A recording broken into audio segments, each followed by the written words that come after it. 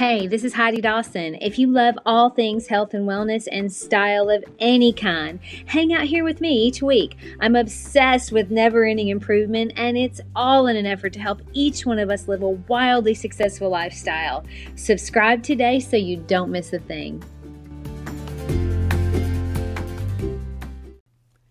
Hi, guys. Welcome to episode 249 of the Wildly Successful Lifestyle Podcast.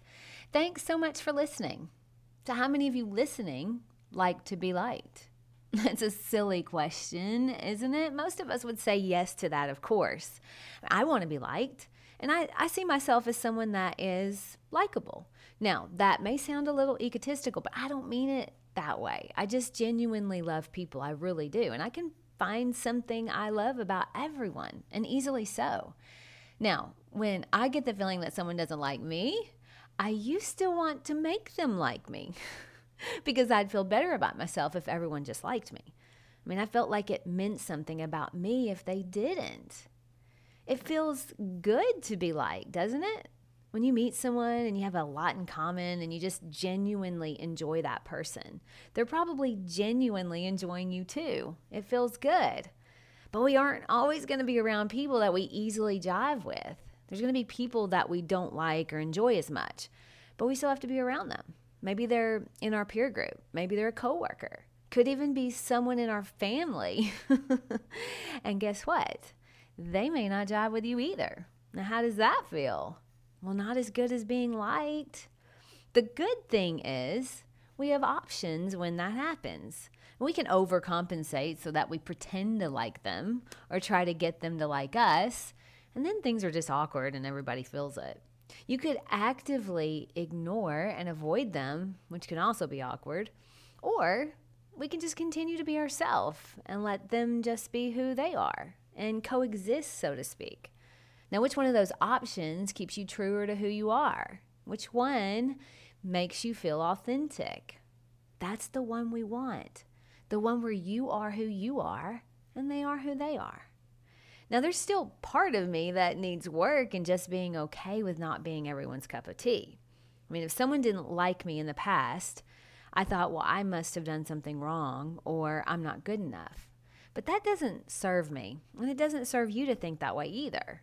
That's like saying because chocolate is universally considered delicious, that everyone should find it delicious. Well, I have friends that don't like chocolate. Are they wrong? Does that mean chocolate maybe isn't as good as the rest of us thought? No, it doesn't mean anything about the chocolate. And it doesn't mean that person is wrong either. Now, they may be crazy, but they're not wrong. The chocolate actually doesn't even take offense.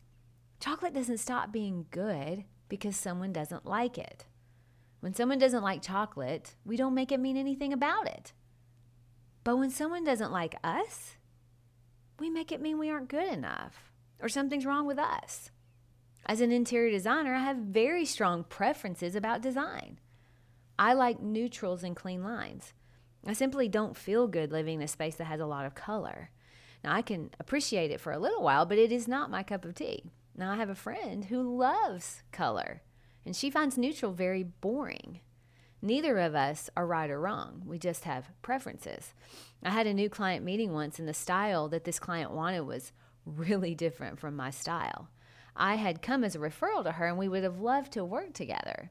But when I asked her, have you looked at my style? Because it was really different from hers. She said, yes, but she was also confident that I could do her style as well. Well, I told her, of course I could, but that would feel like work to me. And she would have a much better experience working with someone that loved her style as much as she did. We laughed and we agreed that that would be true. Nothing wrong with her style or my style, and neither one of us made it mean anything about us or our style. We just acknowledged it was different and went on our way happily.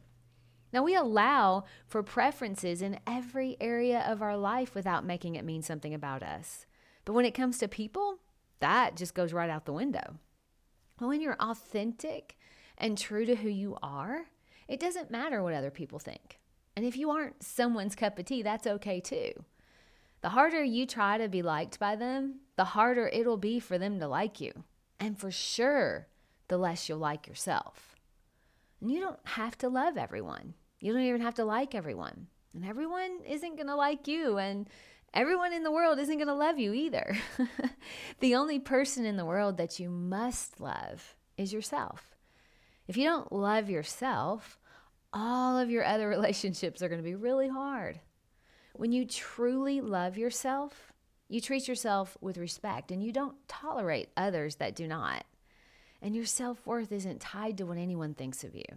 In fact, you'll find it is pretty easy to be around most people because you're not making anything they do mean anything about you, because it doesn't. My challenge to you this week is to start thinking of yourself like chocolate. People would be crazy not to like you, and if they don't, your deliciousness doesn't change one bit. All right, share this episode. It's one every single one of us can use. And run over to Apple Podcasts and give me a 5-star review. I love you guys. I'll talk to you in a few days. Don't forget to subscribe and share with your friends, because we're just going to keep going bigger and better places together. And I love that about us. Talk to you in a few days.